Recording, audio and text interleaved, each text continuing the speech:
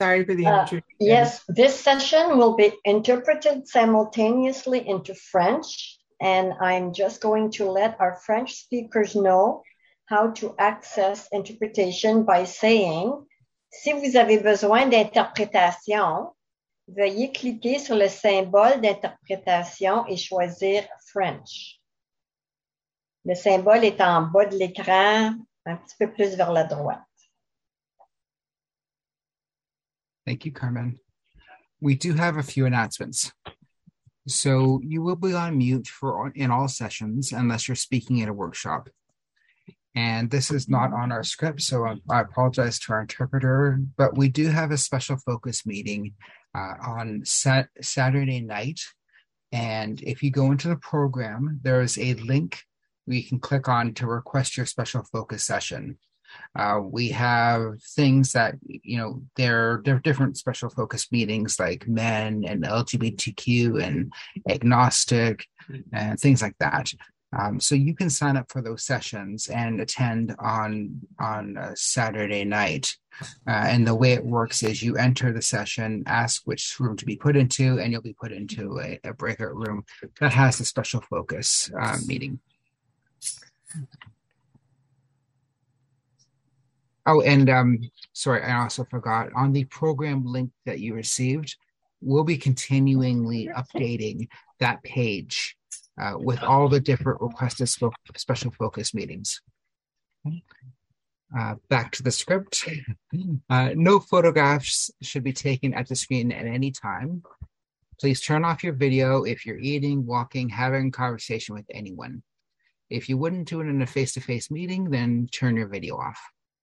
We also have Zoom texts in every meeting to ensure everything goes smoothly. Also, anonymity. We ask you to use your first name and last initial instead of your full name, and to remember who you see here, let it stay here. Debbie. We have an amazing program for you lined up for this weekend. In addition to the 4 great keynote speakers, 30 recovery-filled workshops and welcome centers, we are offering special focus rooms tomorrow at 7:30. You can use a pickup meeting for any number of special interests. We're going to put the link in the chat. Please note that all audio of keynotes will be recorded. No recording of any sessions with your own electronic devices, please. If you speak in a workshop, you are given consent to be recorded. So please do not share if you do not want to be recorded.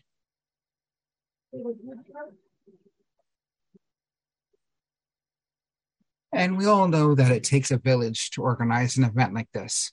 So at this time, we'd like to introduce you to this year's village, which is an incredibly hard-working committee, and this will be very busy shortly. So we'll have everybody up on our virtual stage here.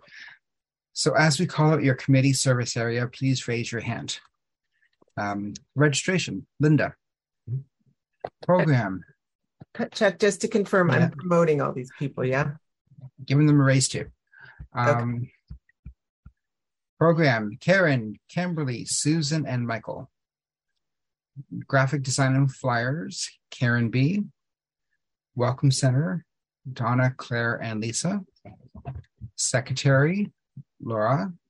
Everybody keep raising your hand. Yeah, keep going, guys. The lady holding the purse strings, Karen C. I don't think Karen's here. Okay. I don't think Karen's either. Translation, Kim L. Kim is already up here. Interpretation coordinator, Debbie H. Trustee mentor, Beth, who's not here. Okay. Our service committee, Cindy, Maria, and Judy. Website, that's me. Proofreading is Michael. And we have Zoom training, Sandy and Lauren. Okay, give me a few. I think I'm behind schedule. I really have to tell you, we have such a great team of interpreters. When I send out a letter from last year to this year, they have all pitched in and volunteered and said, what can I do? This is such a valuable service to which I am so grateful to all of you. Merci, that's the extent of my French, to Christine, Elizabeth, France, Louise, Slofi, Anne, Vasilisa, Lynn Renee, and anyone else I'm forgetting. I will come up in a minute and remind myself. But I thank you so very much for this service that you give to everyone. You make this a better convention.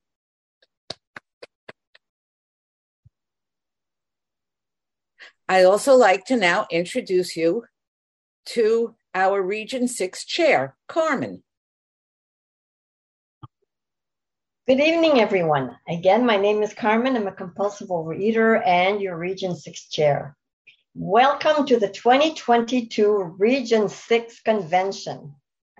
Bonsoir, je m'appelle Carmen, je suis une outre-mangeuse compulsive et votre présidente de la Région 6. Bienvenue au Congrès de la Région 6 2022. I would like to introduce you to the members of the Region 6 board. Could the board members please come to the front of the virtual room? So you raise your hand and I guess they'll bring you up to this, whatever. So Vice Chair, Kimberly. There we go. Coordinator, Linda. Here. Our treasurer, Debbie. Our new treasurer that was just voted in at this past fall assembly. And we also want to thank our outgoing treasurer, Karen, for her service. I think she's not here. And our secretary, our new secretary, Blair, is she? I don't see her there. And we also want to thank our outgoing secretary, Sue S., for her service. And our web and publications coordinator, Chuck. And our Region 6 trustee, Beth. Beth could not be here this weekend. She's in Albuquerque doing service again at a higher level. Cette année a été difficile pour nous tous. Il est donc particulièrement significatif de pouvoir nous réunir pour notre congrès, même si nous sommes ici virtuellement encore cette année. Nous espérons que vous apprécierez ce week-end qui vous offre d'excellents ateliers, panels et conférenciers. Comme d'habitude, je suis certaine que ce sera un super congrès. It is especially meaningful to be able to come together for our convention, even if we are here virtually again this year. We hope you will all enjoy this weekend of great workshops, panels, and speakers. I'm sure it's going to be another great Region 6 convention. Enjoy your weekend.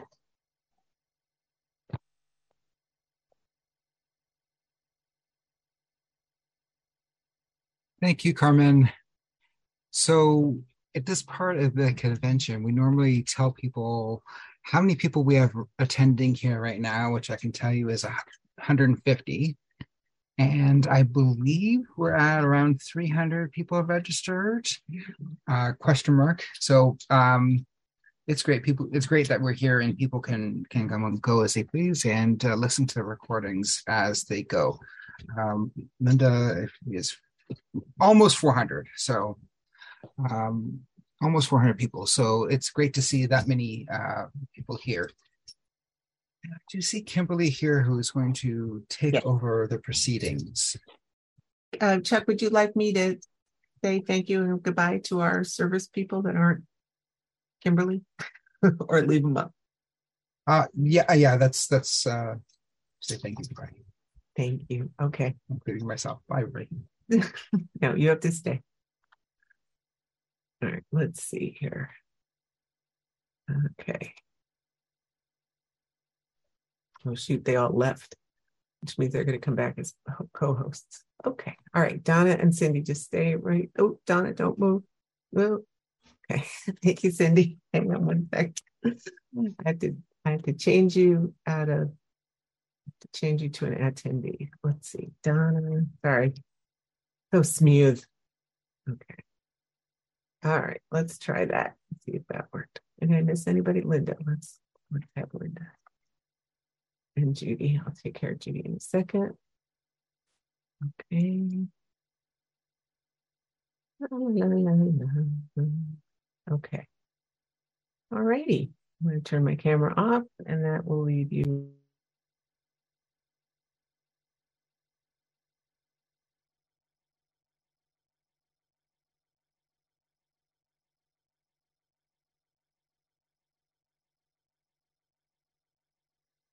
Kimberly, you're muted. Thank you. So hi, everybody. Good evening. I'm Kimberly. I'm a compulsive overeater, and I am the moderator for this format. It is a special pleasure to be here tonight for our keynote speaker. In this case, I have known the keynote for several years, and I am glad and grateful that she's here with us this evening. This session, Kimberly, I'm going to interrupt for just a second because I didn't realize we were starting this part. So I need to do a little bit of hand raising to get us ready. Would that be okay? that would be fine. All right, just bear with me here 1 second. So Elizabeth, darling, will you raise your hand? And Lisa Timer, will you turn on your video and raise your hand? Okay. All right, just bear with. All right, this is going to sound funny, you guys, but stay with me. Lisa, lower your hand so that moves Elizabeth to the upper left corner. Now, Lisa, raise your hand again. Good. Now, Kimberly, raise your hand. Okay. I'm going to add Louise as a second interpreter. And Elizabeth, I assume you're good to go for a while, and you'll connect with Louise when you're ready to switch off. Okay? Just bear with us here 1 second. Let's try adding Louise. Bonjour, Louise. Ça va? Bonjour, ça va bien, vous? Ouais. Okay. Instead of, okay. No, apparently I'm nervous because I just ended it instead of adding you to interpretation. So let's try it. Donc, on va recommencer l'interprète. Attendez. Hang on, Elizabeth, because I haven't started it yet. All right, now I'm starting interpretation. Louise, raise your hand too, honey. So you go up to the top. No, your virtual hand, love. Okay. All right, good. So you two are in that corner. All right, somebody in the audience is going to confirm that Elizabeth is speaking French and they can hear French when Elizabeth speaks, right? Somebody who's going to chat us. Oh, no, Carmen, you're still with us, but your camera's off, so we don't see you. Okay, yes, and French is okay. No, Kimberly, you can talk. Okay, oh, maybe you can. All right, sorry for that. Barb, will you turn your camera on, love? Not Debbie, Barb. Barb is on. Debbie, you can turn your camera off. That would be great. Unless you have more to say, my love. I'm a little confused about the script right now, Debbie. You okay? All right, then turn your camera off. Okay, we're getting there. We're totally getting there. All right, we're going to spotlight Kimberly and we're going to spotlight Barb, and then we're really going to make outstanding progress. Okay, Kimberly, when you're done, I'll take the spotlight off you. We'll leave Barb, and then I'll be ready with screen shares. Excellent. So as I was saying, I am particularly pleased to introduce Barb. I've known for quite a while. She's from New Haven, Connecticut, and we will be sharing her experience, strength, and hope with us for the next 35 minutes. So Barb, welcome to the Region 6 Convention. Thank you, Kimberly. Hi, everybody. My name is Barb. I'm an abstinent compulsive overeater and sugar addict, and I am finding myself emotional right now. I'm not exactly sure what it is, but I will tell you that I have been abstinent for 6.5 years as of yesterday, and it's a complete miracle. So I'll tell you a little bit of my story and how I got into OA in a moment, but I will tell you that last year I was slated to be the keynote speaker at this very time. And about 45 minutes before then, I ended up having to call an ambulance and be rushed to the emergency room. And I was able to take care of myself and do what needed to be done in a way that I wasn't capable. I would have tried to power through that in the past. And I had to pay $1,000 for the ambulance, which I was able to finance with 0% financing over 10 months.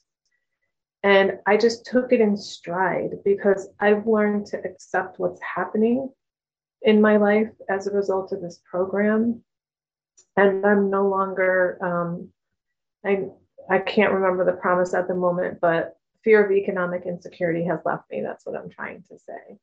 So I think that might have something to do with why I'm feeling a little bit emotional. I think also hearing people speak in another language and knowing that my fellows are all around the world, and language is no barrier to who is a compulsive overeater. So I actually got into OA from another program. I was 12 stepped into OA by a woman that I was doing the steps with in another program. If you're new and you've never heard the term 12 stepping before, what that means is that she carried the message of recovery to me. And it turned out that I was on step 4 in that program, which is where we take a searchlight and fearless moral inventory of ourselves. And I hit bottom with the sugar. So it was just divinely timed. And what that looked like for me is that, well, my bottom was that this one particular day I was donating blood and had to do a fasting blood test. So I didn't eat in the morning, and I went immediately to the grocery store and bought 3 donuts and ate them immediately, which was not something I typically did. I typically tried to at least begin my day with a healthy breakfast. And then that evening, about 6 o'clock, I needed more donuts. And I feel like this is a good example of the progressive nature of this illness, that sometimes it's not just progressive over years, sometimes it's progressive in one day. And I did a total like compulsive overeater thinking thing. So I walked into the donut shop at 6 p.m. I don't think I've ever bought donuts that night before. And I only wanted 3, but I knew if I ordered 3, then they would know that they were all for me. So I decided to order 6 because maybe they would think they weren't for me. And then I got in the car and I just started cramming them in my mouth. And I was maybe a 10-minute drive from home. And I said, please, God, remove this compulsion from me, at least until I get home. Not forever, just until I got home. And then I got home and I was like, okay, I'm not going to eat the rest of them. And of course I did. And then I hid the box in the garbage and I live alone. And it took me about 2 years to figure out that the reason I hid them in the garbage was because I was hiding them from me. And that really is my bottom. And I'm not sure if it was the next day or the day after that I woke up on Wednesday, April 20th, 2016, and I literally felt like I was being internally electrocuted by sugar. So I texted this friend who was 12-stepping me into OA. And I said, listen, I just have to tell somebody that just today, I am not having sugar, and I have not had sugar since that day. Or if you want to slow it down just a little bit, honey, a little space between the sentences. You're doing great. Okay. So in the meantime, I looked back in my text messages from her, and she had invited me to something called an OA abstinence workshop. I didn't know what that meant. This was in April, remember? And I somehow read it the first time that it said on June 1st, but it actually said on Saturday at 1. Like, that's how crazy my head was. So I texted her and I said, I think I want to go to that workshop with you. And I walked in. I thought it was going to a weekly OA support meeting. And it was a workshop, a 3-hour workshop with speakers. And the first speaker said, I'm down 185 pounds for over 30 years. And I said, I'm listening. You have my attention, because I've never heard of anybody losing that much weight. I've never heard of anybody keeping their weight off for that long. I used to work for a pay and weigh. And 95% of those people gained their weight back. So I knew there was something here. And then he proceeded to do a presentation on the cycle of addiction as it applies to food. And I went, oh, I'm a compulsive overeater. And I had seen the cycle of addiction. I just didn't know that it applied to food. And then the next speaker said that when she got into the program, she knew for a fact that she would be eating sugar again. I was like, tell it, sister. And then she said, and here I am, 30 years later, abstinent from sugar, one day at a time. And I was like, oh, she tricked me. And then she said something else that really hit home for me. She said, you know, when I was driving here, I saw this bumper sticker, and maybe you've seen it. And it said, when the only tool you have is a hammer, everything looks like a nail. Well, the OA spin on that is when the only tool you have is food, everything feels like hunger. And I was like, oh my God, that explains it. Because there have been so many times in my life where I know that I have eaten plenty of food and yet I feel hungry. And I'm not talking some like psychological, I'm talking like stomach growling, feeling weak, hunger. And I've come to believe that for me, the mechanism from my head to my stomach got broken or something like that over years. And I realized that my emotions manifested as hunger is what happened. And I want to say something else about hitting bottom with sugar. And that is that, well, actually, let me back up for a moment. I have been numbing in some capacity since I was a baby. So I purposely sucked my thumb until I was 8. I tried stopping and I would wake up until I was about 10, knowing that I had been sucking my thumb. I don't know what I did to numb between 10 and 13, but I started smoking cigarettes at 13, marijuana at 14, drinking at 16. And I think the switch flipped for me to becoming a compulsive overeater in my early 20s. And in my 20s, I battled with about 35 pounds. And then in my early 30s, it got to like 80 to 100 pounds. I am now down over 100 pounds from my top weight.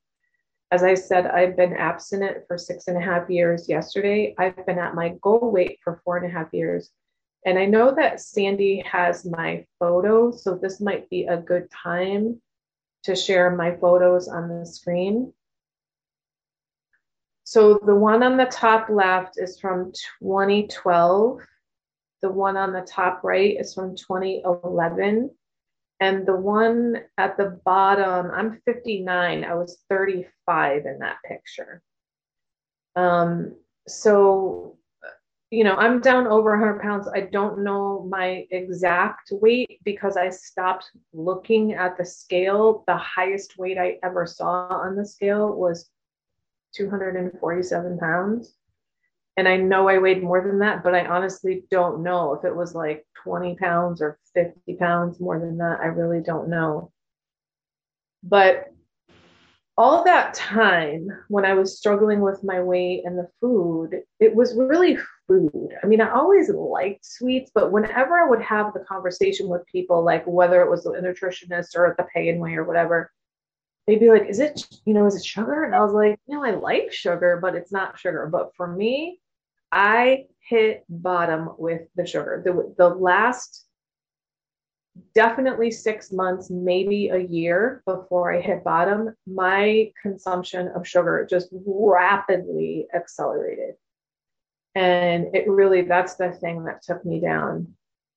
And so I 100% abstained from sugar. So I think you get the idea. I'm a compulsive overeater and I'm a sugar addict. I'm one of you. I do want to say that, I've been a lifelong seeker. I started therapy when I was about 15, went almost continuously And then, so I was 52 when I got in recovery. That's almost 37 years. I found the self-help genre when I was about 24. Um, and read a gajillion self-help books and did workshops and workbooks and retreats and fitness and health and nutrition, like you name all the stuff. And all those things sort of scratched the surface of the iceberg. Recovery melted the iceberg for me. I feel like the riverbed of my life has been dug up and redirected in this very deep and profound way.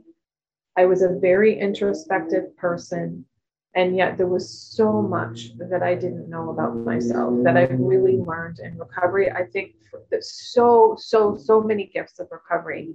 But for me, by far, the most important gift of my recovery is coming to understand my part in the things.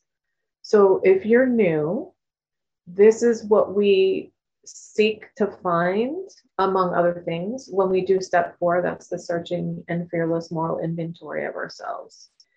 And I didn't know this, but I had been blaming everybody else in the world for all of my problems. It's not like I was walking around going, it's your fault, it's your fault, it's your fault. But I was living in blame. And so one of the things that the invitation to you says, we will be acting on life rather than reacting to it as a result of recovery. And that's the truth for me, is I've learned to be an actor rather than a reactor to life, but I didn't know that I was doing that. And I think another way to describe that is I came out of victim mentality. And I had no idea I had victim mentality. I'll tell you something, I could spot a victim a mile away because a big part of my recovery has been recovering from codependence. That for me, that's my core wounds is codependence. That has everything to do with why I ate.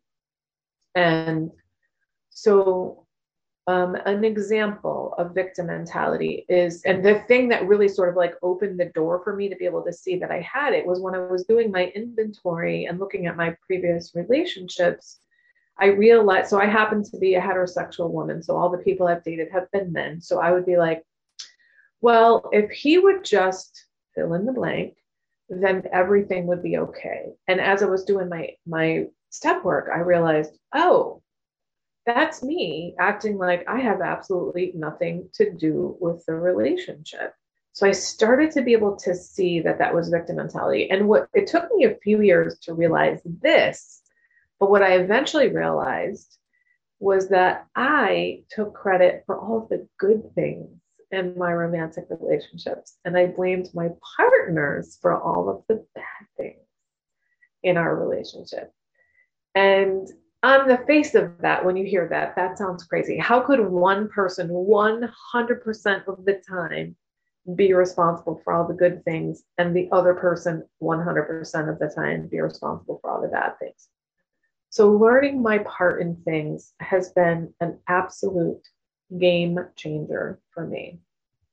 And what that means is that because I was blaming other people for things, I didn't see that I had a part in it, which meant I wouldn't even try to change things. And this is the beauty of the Serenity Prayer. So we need to get the wisdom to know the difference between the things we can change and the things we can't. And then when we have that ability to discern that, then we need to learn to accept the things we cannot change and then get courage to change the things we can, which is our own like thinking and behavior and that sort of thing. And that acceptance, let me tell you something so important for me. So there is a chapter in the big book. I believe the title of the story at the end of the book is Acceptance Was the Answer to My Problem. But by the time I heard that phrase, acceptance is the answer to my problem today, I had no idea what it meant. But I had been around long enough that I was like, these people know what they're talking about. I'm going to listen up. So I had a lot of difficulty in traffic. I used to get very upset in the car. And my therapist, as I worked on all this stuff, helped me to understand that I never expressed any frustration about anything to anybody directly. I took it all out in the car alone, which meant I was the only person that had the effects of my anger and frustration. So I would get very angry that there was traffic on the highway, which, by the way, was created for traffic. So I'm getting mad that there's traffic on the highway that was created for traffic. Anyway, I'm pretty sure that the thing that was happening to me when I was aware, like, oh, this is me not being accepting, I'm pretty sure it was when I was driving. So I started to realize, oh, okay, this is me not accepting what's happening here. And so I'm like, what do I do about it? So that sentence, acceptance is the answer to my problem today, came in my head. So I was like, all right, I'm just going to say that. So I just said repeatedly, acceptance is the answer to my problem today. Acceptance is the answer to my problem today. And I just kept repeating it. And what happened was that my tension went way down. And I was like, whoa, wait a minute. What happened here? My tension went away, but the situation didn't change. So what that showed me was it wasn't the situation that was a problem. It was my thinking. And when I explored it further, I realized that deep down, I had this belief this should not be happening.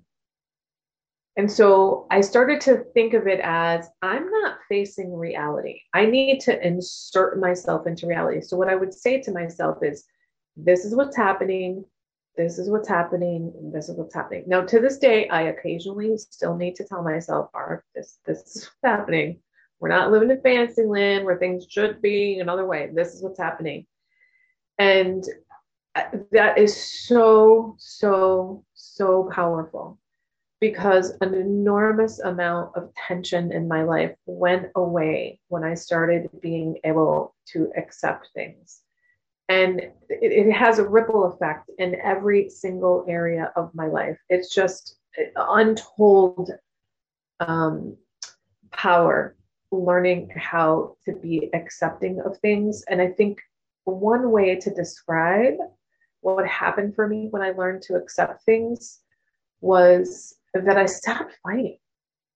I stopped holding on to this idea that things should be the way that I want them to be. And I still occasionally have ideas like that. I think I probably always will, but I at least recognize them as not true now, and that I don't get to have my way all the time, and it's okay, because things are going to be really fine, because they're still fine. So another enormous gift of recovery is my relationship with my higher power. I choose to call my higher power God. I was a spiritual person before I got into recovery. Actually, I was a lifelong agnostic until the age of 37, when I read a book that over the course of a weekend like that, I believed in God in a way that means something to me. And I was a pretty spiritual person, but nothing like I am now. So what happened in recovery, as I took steps 2 and 3 and became willing to turn my life, and my will over to a power greater than myself, and started actually turning things over and actually asking God for guidance and asking God to take things from me, which I never did before. I call it using God. I used God. I used God as my partner. I used God as my guide. I used God as my resource. I used God for guidance, and it worked. It was incredible to me. This was yet another way that an enormous amount of tension went away in my life. So for me, in the beginning, I say that I handed things over. No, I shoved things over. I was like, no, seriously, God, like, seriously, take it. And for a while, I would think, oh, God's not taking it from me. And then I realized, no, that's actually me not letting go of it. So when I was able to really turn things over and say, I'm done with this, I am letting this go, I am not working on the solving of this problem or whatever it is anymore. I mean, it's the core of my life now. So, and actually, one thing that really helped with that, my first sponsor forced me to memorize the AA third step prayer, which I was not really happy about. I was kind of resentful, to be perfectly honest with you. And now it is my absolute favorite prayer. And one of the things that bothered me about it was all the thou, thee, blah, blah, blah kind of language. I just was like, what is this? And one of the things she said to me was, it's perfectly fine to have your own prayers, but it's nice to have a recovery prayer. And so I love it for that reason. I love it because of what the prayer says. I love it because of the enormous amount of resistance and resentment I had. And now I love it. Like, it's beautiful. And so when I wake up in the morning, I have a Buddhist prayer that I say the third step prayer, the seventh step prayer. I do both the on awakening and on retiring routines that are recommended in the AA Big Book. I eat 3 meals and 2 snacks a day. I weigh and measure all of my food except for vegetables. And I pray every time I eat. And then I also pray those same prayers in the evening. And then I have daily readers, 2 of which are from recovery that I read.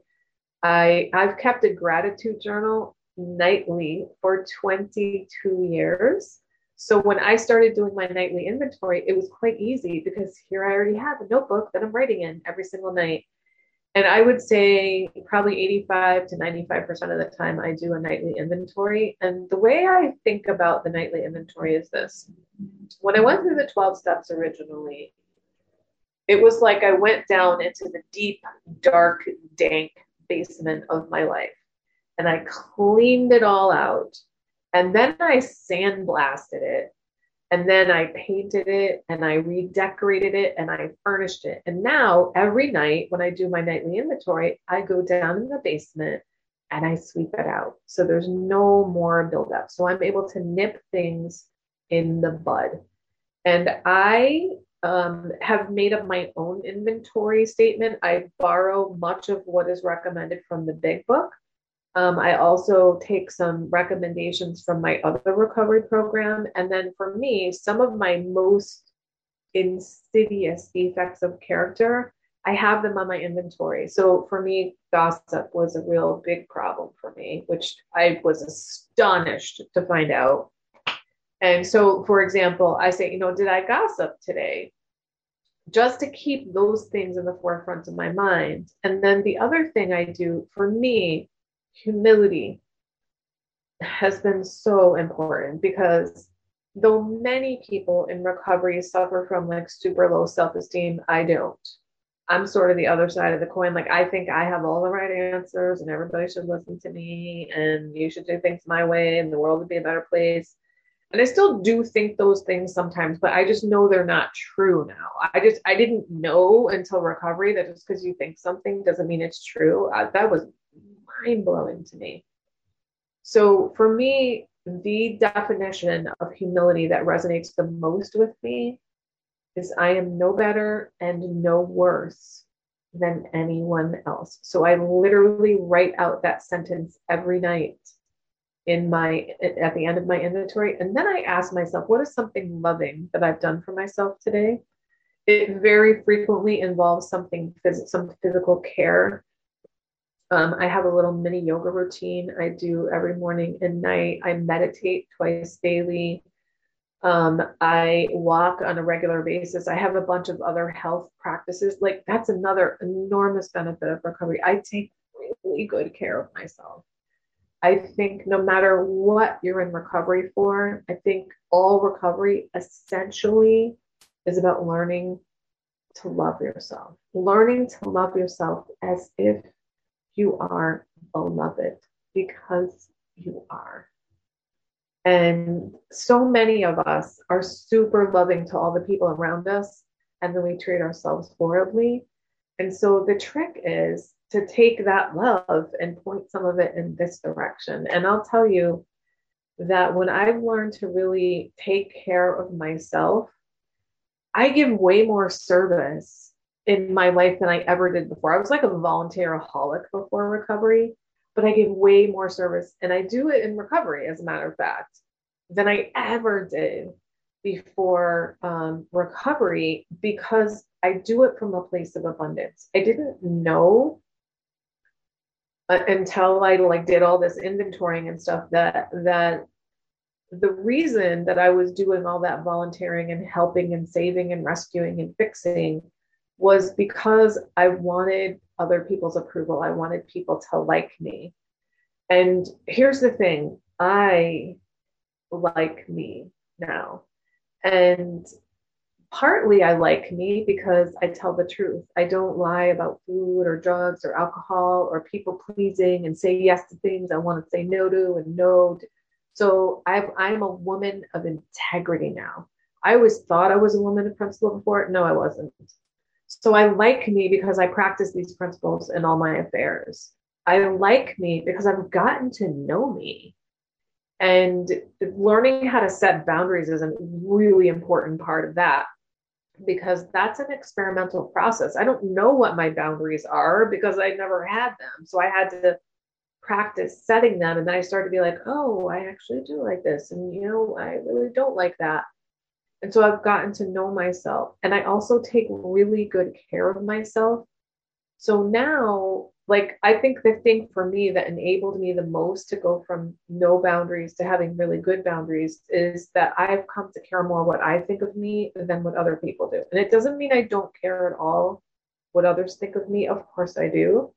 It's just that I care more about being an honest woman of integrity than that you will like me. I want you to like me, but I don't need you to like me the way I used to, because I like me. And it feels like I'm whole now. I'm not fragmented, I'm whole. And so it used to be like if something happened to me, I was shattered by it because I was already fragmented, and now I'm whole. So I can be rocked by things, but not shattered by them anymore. And that is such a profound gift. So I heard somebody say something the other day. I don't remember how they phrased it. It was very clever. This isn't going to be clever, but it was something like, recovery doesn't prevent the storm from coming. It gives you an umbrella, right? So I don't experience anywhere near as many storms as I used to, because I'm not attracted to chaos the way that I used to. And I'm not lying and doing all kinds of crazy things that I used to do and hiding stuff like food and pretending things. So a lot of the drama of my life has gone away because I'm not doing all the crazy things that I used to do. But the ups and downs of life still happen, but now I have tools. I have a higher power. I've learned to pause, which is by far my greatest tool of recovery. The big book says pause when agitated. I didn't really understand that. I had heard before recovery, count to 10 when you're angry, but I was like, that's not for me. That's for angry people. And then when I learned that pausing was a thing, I was like, that's a great idea. I have no idea how to do it. And what happened over time was that I was like, oh, that thing that happened 3 weeks ago, I could have paused then. And then it was like, oh, that thing that happened a week ago, I could have paused. So I saw the time closing between when I could have paused and when I realized I could have paused. And I got excited, like, oh, pretty soon. Is that my 5 minutes? Oh, yeah. Yes. Oh. Sorry. 5 minutes. Thanks, Barb. So I got really excited that, oh, maybe pretty soon I'm going to actually realize I could pause right now, like before. And that's really what happened. And for me, that's a good description of the change process.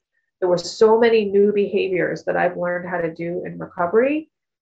And in the beginning, I was like, great theory. I have no idea how to do it. And it takes time. It really takes time. I think So pausing is my number one tool of recovery. My second most important tool in recovery is reaching out to other people. So I never did that. Like I was the person I was the fixer, the rescuer, the saver. And so I not only reach out to my higher power, as I described earlier, but I also have learned to reach out to other human beings because we're protected when we're connected. We are not meant to live in isolation. Humans are wired for connection. We are pack animals. And isolation it's killing. It kills you. It kills me.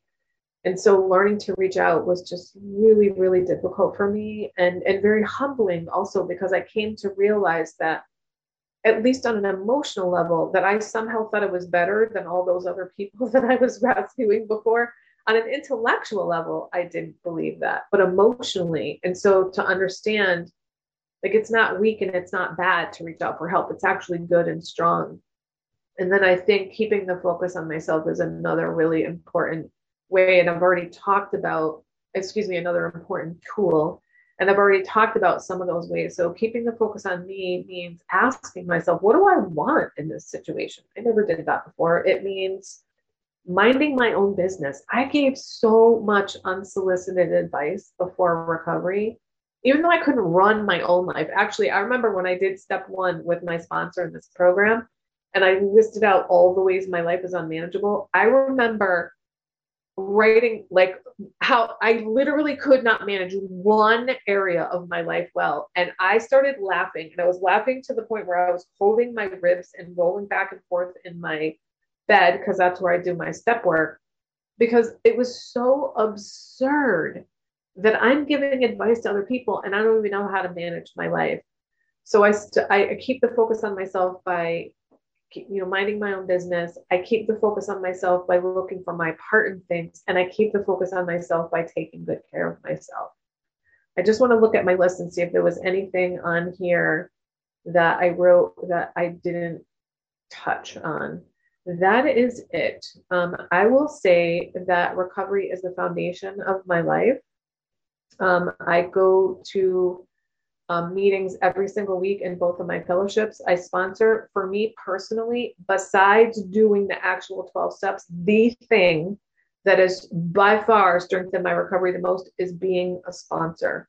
If you want to strengthen your recovery, become a sponsor and give service, especially service above the group level, because that is really going to strengthen your recovery, because you're going to be with people who are giving service, and you're also going to have opportunities to use those tools of recovery. So with that, I will end. Thank you all for your service.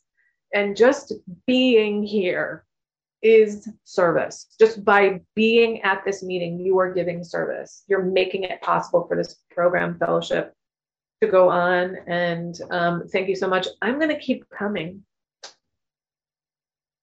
Thank you, Barb. Let's have a round of silent, muted applause. Oh, I see somebody doing that. So thank you very much, Barb. Really appreciate your opening your heart and sharing your recovery with us tonight. So now, folks, we have time for questions and answers. Ooh, there I am again. And how this works is you're going to use the Q&A function. So if you look at the bottom of the screen under where Barb and my pictures are, right about in the middle, there's a little button that says Q&A, and you push on that and you can send me questions and I will ask them. So we have a question already. Kimberly, can I interrupt for 1 second? You may. Can't see the QA button because they're on a different size screen. Hit the more button or the 3 dots and you'll find QA up in that little secret list. Thank you. You're welcome. I wouldn't have known that. So, excuse me, Kimberly, I did give my email address to Sandy, I think, so she can put that in the chat if people want to reach out to me. I will do that. That's great. And I really want to ask you, if you have questions, please put them in the Q&A function rather than the chat. And we'll give a big shout out to Jean, who got the first question in the chat. And that is, do you ever self-sabotage, a sort of a fear of success? Mm-hmm. So I would call that self-abandonment. That has been the history of my life. I would say, so I've been in recovery for 7.5 years. And I can't say I never do it, but it's extremely rare. I think another, like I keep saying, this is the greatest gift. This is the greatest gift. This is the greatest gift. But one of the most incredible gifts of recovery is I show up for myself. So I think just keep coming, Jean. Just keep coming and keep doing the work. It doesn't serve me or God or my sponsees or my fellows in recovery for me to self-sabotage. Thank you. Next question is, did your experience with codependency help your OA program? Yes, I think it's hard for me to take apart all my recovery, but I will say that what I'm moved to share in answer to that question is that boundaries are the key to the antidote to codependence. I learned a lot of boundaries in OA, especially around my food.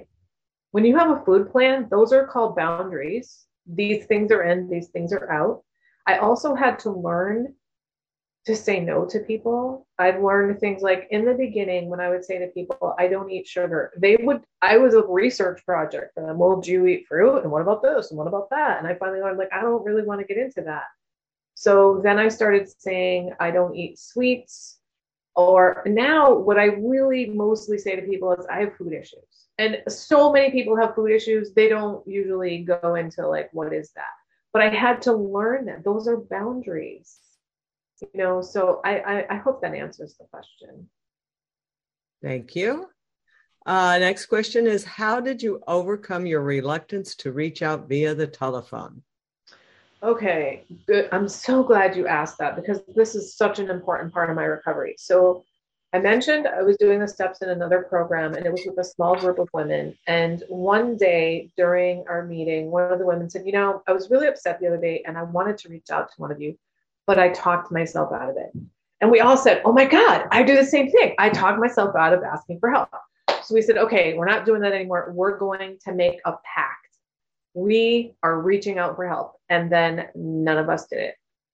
That is how hard reaching out for help can be.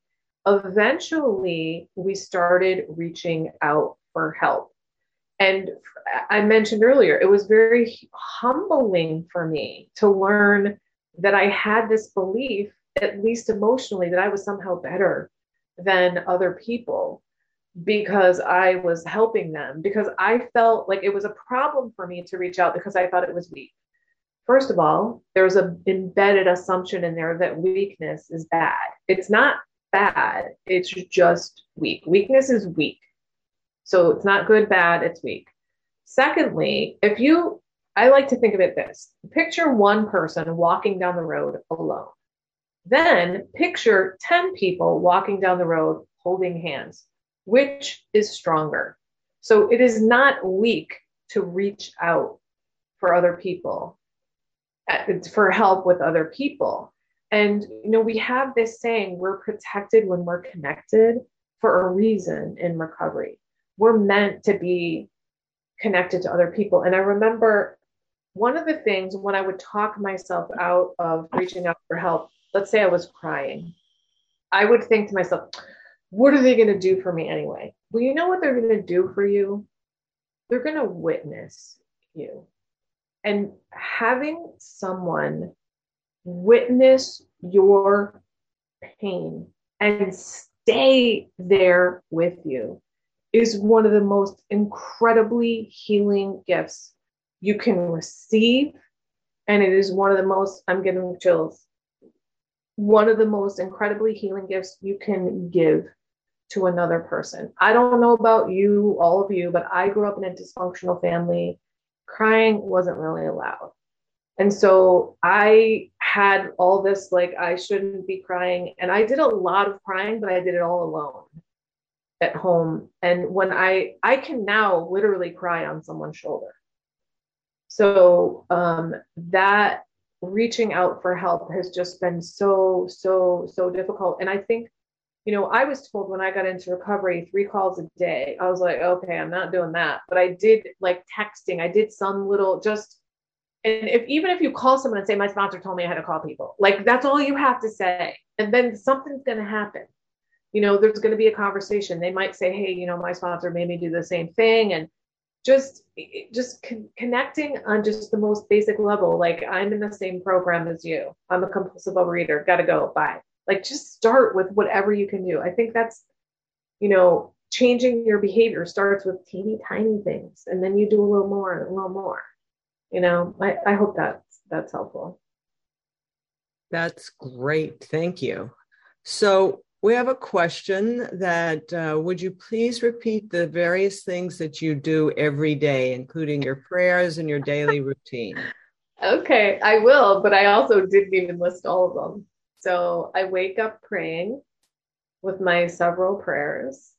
I do mindset journaling. I meditate twice. So I meditate for 15 minutes in the morning, and then I meditate before dinner in the evening for 15 minutes. I have 3 or 4 daily readers. I have a whole slew of affirmations and visioning things that I do, because I had a lot of garbage in here and I need to keep that clean. I need to clean that out. So I do a lot of work on that. I have a time, it's not a timer. I have a reminder that goes off on my phone in the middle of the day to remind me to pray. And I have some, I will call them celestial images on my phone that I also look at every morning and every night. And I look at them when I say my prayers in the middle of the day. I pray all my 5 times that I eat. I also, of course, pray all the time during the day. I say, God, please show me your will for me. Give me the power to carry it out. What can I do for those who are still sick? And then in the evening, I do my gratitude journal. I do my nightly inventory. I do more mindset journaling. I also have, prayers that I say, and I do my yoga routine, which I do in the morning as well. And here's the thing. I have like a 90-minute runway into my day in the morning. It does not work for me to just hop out of bed and then run to work. It just doesn't work. I need a long runway into my day, and I need a long runway out of my day. That's just what I need. I never knew that. I lived with a sense of urgency at all times before I got into recovery. I can't do it. I just can't do it anymore. And so I am an entrepreneur, and I do a lot of networking, and somebody wanted me to join a networking group at 7:00 on Tuesday mornings. I was like, no, I am never going to take a meeting before 9 a.m. I might take a meeting once in a while before 9 a.m. I'm never going to take a weekly meeting before 9 a.m. because I need my time. That's a boundary for me. I know I don't do well. Listen, I'm a jerk when I don't do all those things. You want me praying and meditating and journaling. Believe me, you want me doing those things. Thank you.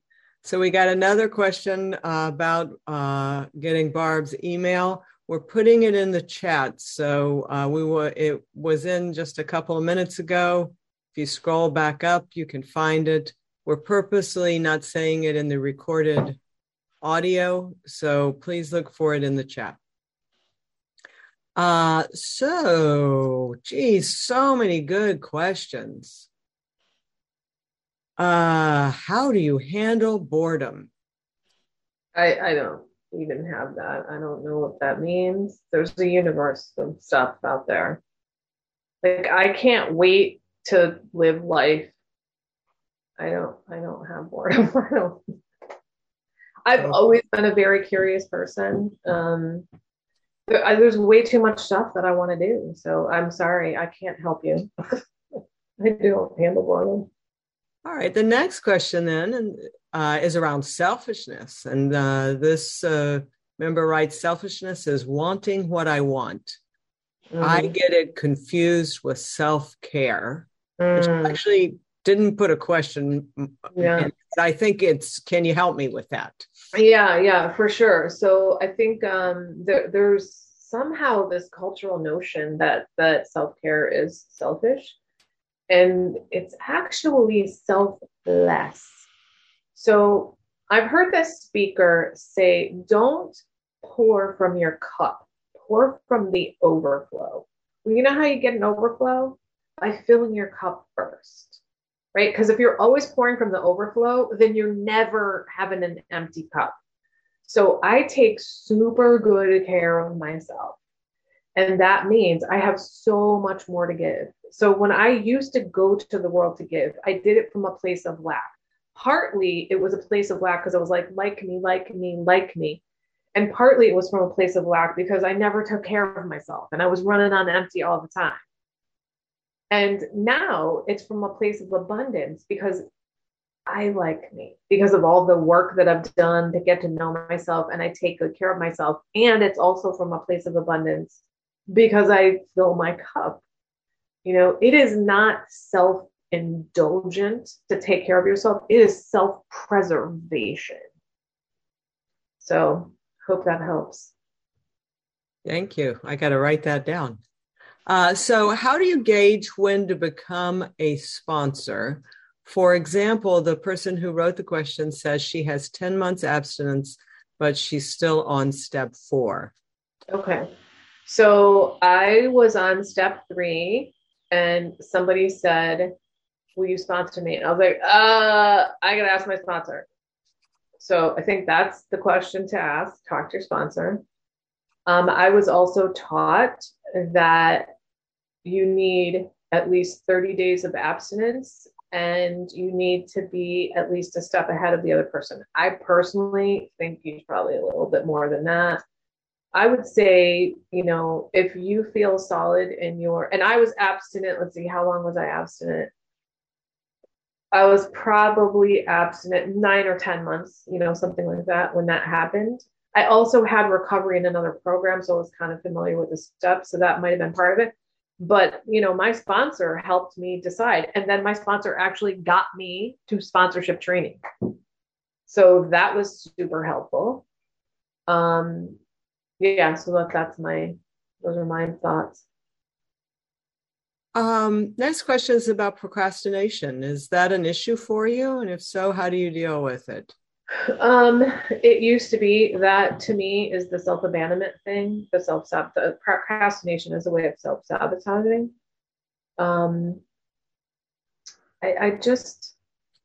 I've changed, you know, recovery is a program of change. And,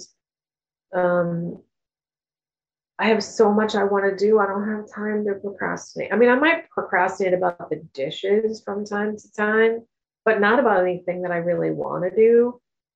And I just think it comes from just having this, I'll call it a zest for life. I've always been like a pretty, like, relatively happy person and alive person, but I have this zest for life now that, you know, like, I'm 59. I'm like, I don't have time to procrastinate because, like, I want to do so many things.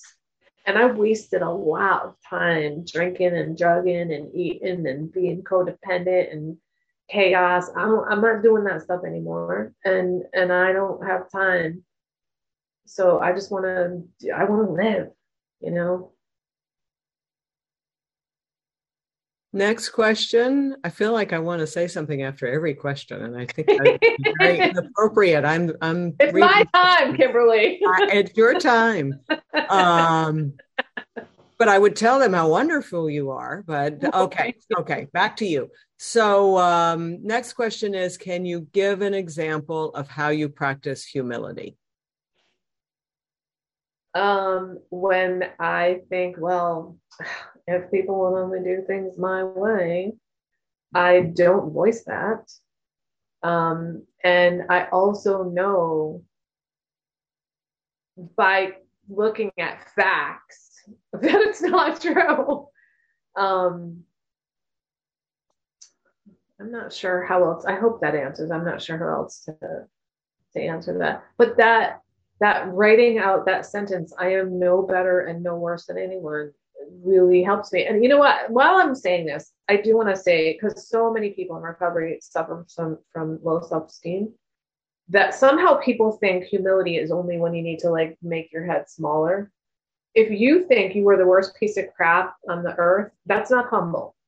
It's I'm no better and no worse than anyone else. So maybe you need to be brought up, but being right size is what humility is about.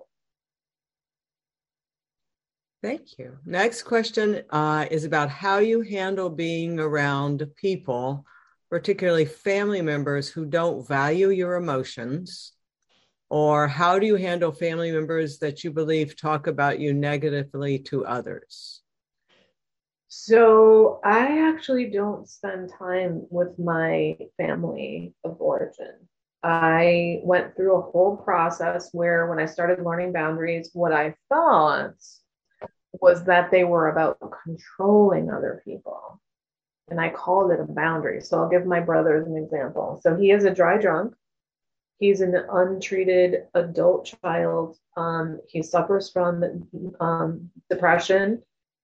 And he's just a mess. Okay. And he talks super loud and he talks about politics all the time. And I've part of my recovery is I don't pay attention to news. I don't get involved in stuff. And so in the beginning, I would be like, listen, my ears hurt. You're talking so loud and I don't really want to talk about politics. And he wouldn't listen to me. And so I was like, oh, he's not respecting my boundary. And when I realized, like, okay, so I can't turn him into someone who doesn't talk politics. I can't turn him into someone who talks quietly. What can I do? So this is where I get the wisdom to know the difference between what I can and cannot change. So what I can do is limit the amount of time that I'm around him. So I started with 90 minutes. And then I realized, my limit is really 60. And also I stopped going, he lives like an hour-ish away from me. So it's not like I live next door to him or anything. And then I stopped going as frequently. So I would see him like 2 or 3 times a year rather than like 6 to 8 times a year. And it's just gotten fewer and farther between. And I haven't seen him since the pandemic. I have reached out a couple times, haven't heard back. I don't chase people anymore. And the reality is, if you want to be happy, joyous, and free, there are some people that you might lose.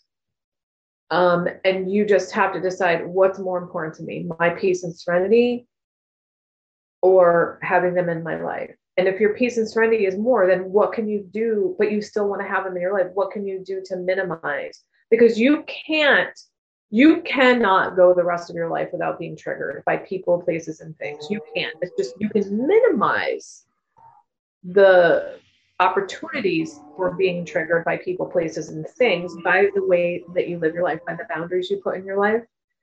But I've had to teach people new ways to treat me. And what I've learned about boundaries is, of course, it's harder with people you've always known to set. You're teaching them new ways to treat you. I mean, we're always teaching people how to treat us. But when we learn to set boundaries and when we get into recovery, we start to be very purposeful about how we treat people. But here's the thing. When you start using those boundaries in your new relationships and you see the amazing opportunities you have for like authenticity and vulnerability with people who respect your boundaries, it reinforces the desire to be either more firm with your boundaries over here or to let those people go. So that's 2 minutes on that question. Okay. Check in with Louise and Elizabeth. I think we have made Louise work so hard tonight. Right? Hard? I don't know. Let's not even try it. I do. Elizabeth, can you take over? All right. Let's give Louise a break. God bless you, Louise. Louise. Go ahead, my dears. All right. Are you good to go? I'm good to go. Is Elizabeth okay. Excellent. Okay. So would you please tell us what a typical day in the life of Barb looks like as far as your program and your exercise and your spiritual practices? Okay, I'm pretty sure I answered that. I didn't really talk about food, so I will say I plan my meals and snacks the day before. I did have a big chunk of my recovery time where I planned my food for a week. When I was working full time, I planned all my meals and snacks for an entire week, did all my cooking on Sunday, portioned my food, some went in the freezer, some went in the refrigerator. And then once the pandemic hit and I was home all the time, I was like, I'm not doing that. And I really enjoyed doing it when it was just made my life a lot easier, but I do plan ahead of time. And I created my own kind of tracker thing that I just worked on over time. So I also, it's not just my food plan, but it's also like my daily plan. But I think all the rest of it I've answered in terms of my spiritual practice and exercise. And I did say I do yoga. I walk. So I take yoga classes 2 times a week. I walk 5, 6, 7 days a week. And then I do my little mini yoga routine every morning and night. So that flows right into the next question, which is, with all this program and good stuff you do every day, when do you find time to work or whatever else you need to get done and still have time just to have fun? So I get a lot done. So I have my own business. I have 2 part-time jobs. And then, of course, the best paying part-time job I have ever had, which is my recovery. And I get a ton done. I also, one thing I have not mentioned, I am in a super healthy romantic relationship with my sweetheart for the first time in my life. And a couple of weeks ago, we celebrated 4 years, which would not be possible without recovery. And we sort of fell into a schedule at the beginning of our relationship. And so I see him Tuesday night, Thursday night, and Saturday night, and we switch off who sleeps over whose house, which means I see him Wednesday morning, Friday morning, and Sunday morning. And then he comes over here for yoga on Monday afternoon and Thursday afternoon. So I see him some portion of every day. And that's my main leisure time. And when I'm with him, I am with him. I'm not doing stuff. I'm not on my phone. I'm not on my computer. I'm not doing stuff. I'm super organized. One of my most important boundaries that I've learned is around my time, because I gave away my time all the time before recovery, and I just don't anymore. So I block my time. My calendar is one of my best friends. I leave the ringer off on my phone. People just don't call me, just text me. And I set up calls with people. I don't take just calls very rarely. My sponsees, if they know to text me, can you talk? And I will call them as soon as I possibly can. All of my sponsees have my shortest time with a sponsee, I think, is 3 years. All the rest of them have been with me longer than that. So they're not in a point where they need me immediately. So if they do text me and say, hey, can you talk? I know that it's serious. And so I make every effort to get in contact with them. But it's just, I'm very boundaried around my time because I have so many things I want to do, and I do a lot. And then when I work, I don't know if anybody's ever heard of the Pomodoro technique, but it's where you work in a 25-minute chunk of time, and then you take a break for 5 minutes and back and forth. And what that does for me is allows me to super focus in that 25 minutes. I'm able to get into flow. That's another thing. I was a multitasker before, and I just that's chaos to me. I make my bed every day. And I just thought of it the other day, this is because I don't like chaos anymore. I thrived in chaos. Well, I thought I thrived. I didn't thrive. But yeah, I need peace and serenity. Can you talk to us for a minute or two on how you handle decision-making and the should-haves, could-haves kind of things? Yeah, I don't coulda, shoulda, woulda. So I've actually learned a lot about decision-making. So I asked myself, does this serve me? And when I say, does this serve me, I mean, does it serve my highest good? And what are my motives? Why am I what is this decision about? What am I trying to do? I think that idea of practicing these principles in all our affairs is super important. Because we're trying to live in right alignment with our higher power. And, technically practice these principles in all affairs really means the principles of 12 steps and 12 traditions, but for my personal life, it means my personal values. Like, what are my principles in my life? And then I've also learned a couple of techniques that I've pulled from various different places. One is, if I have to decide between two different things, I think, well, what if both outcomes were awesome? Which one would I pick? Because usually when we don't want to make a decision, we're afraid to make a bad decision. Well, what if they were both awesome? Your gut will probably tell you which one you want. So just do that. Another one is flip a coin. You don't use the coin toss to decide. What you do is, before you look at the coin, which one do you hope it was? That's the one that you pick. And if you don't care, then you pick the one that the coin toss was. And another one is, I love thinking about my future self. One of my favorite sayings, which is at the signature of my email, is keep going. Your future self is begging you. So I love thinking about my future self. So I try to think, okay, 10 years from now, what would 10-year future Barb tell me to do? And usually I know immediately. And what I think these techniques do have taught me to rely on my intuition, because my intuition was covered up with like food. You know, I remember one of my sponsors said to me, your pipeline is no longer filled with cupcakes. He was using that as a metaphor. You know, like, my pipeline to God isn't clogged with cupcakes anymore. Well, my pipeline to my intuition isn't clogged with cupcakes anymore. That's 2 minutes. Thank you. So we're going to run out of time. I want to see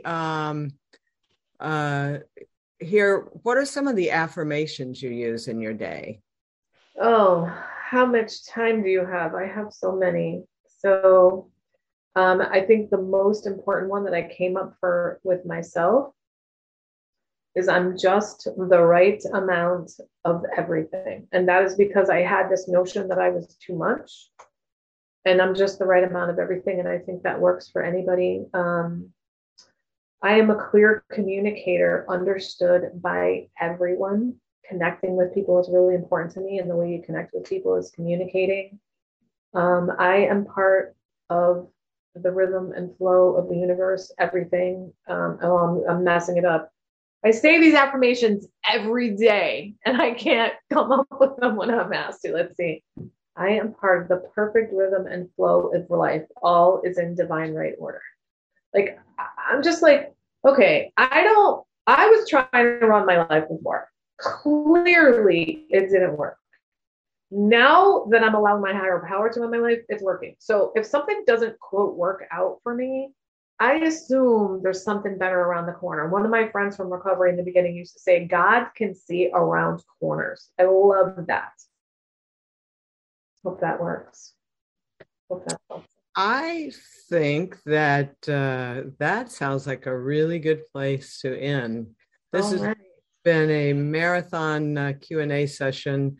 I'm so glad we're doing this, because you got to share so much more with us. Yeah. I apologize. I've got 1, 2, 3, 4, a few questions out there that we didn't get to. So my apologies about that, but you've got, let's put Barb's email back in the chat, if you don't mind, Sandy, one more time, so people don't have to search for it. Yeah, they can email me. And also, I just happened to notice somebody said, what was the technique? It's called the Pomodoro technique. Okay, thank you. And you can look that up and Google it, or you can Google it.